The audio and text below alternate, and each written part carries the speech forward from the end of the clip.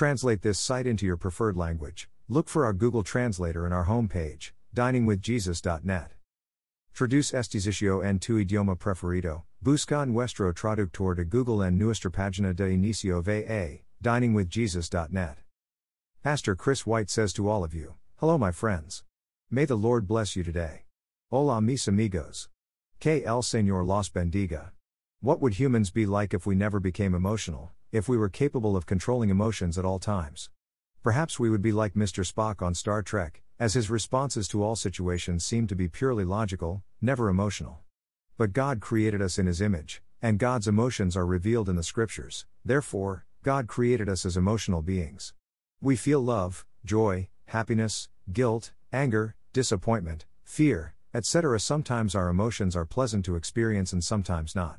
Sometimes our emotions are grounded in truth, and sometimes they are false in that they are based upon false premises. For example, if we falsely believe that God is not in control of the circumstances of our lives, we may experience the emotions of fear or despair or anger based on that false belief. Regardless, emotions are powerful and real to the one feeling them.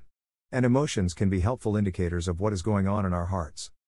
That being said, it is important that we learn about managing emotions rather than allowing our emotions to manage us.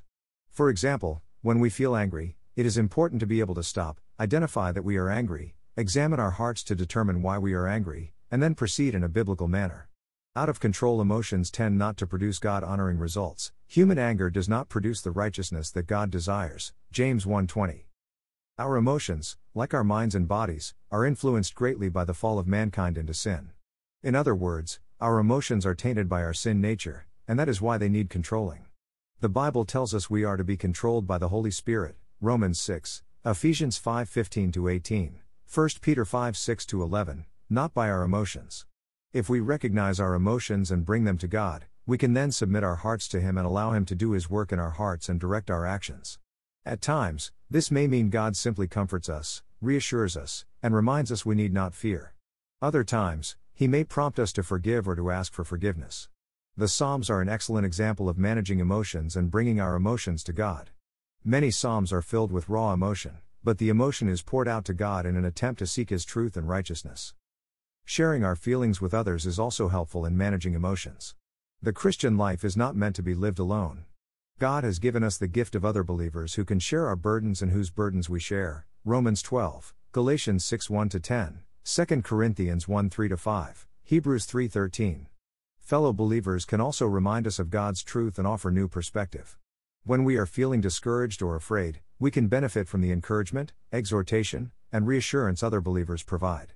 Often, when we encourage others, we ourselves are encouraged. Likewise, when we are joyful, our joy usually increases when we share it.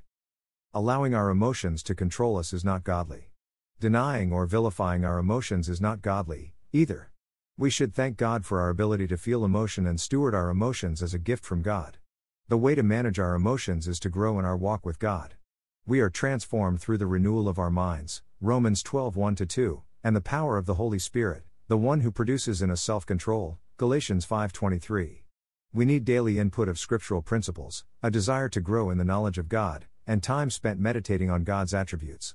We should seek to know more of God and share more of our hearts with God through prayer. Christian fellowship is another important part of spiritual growth.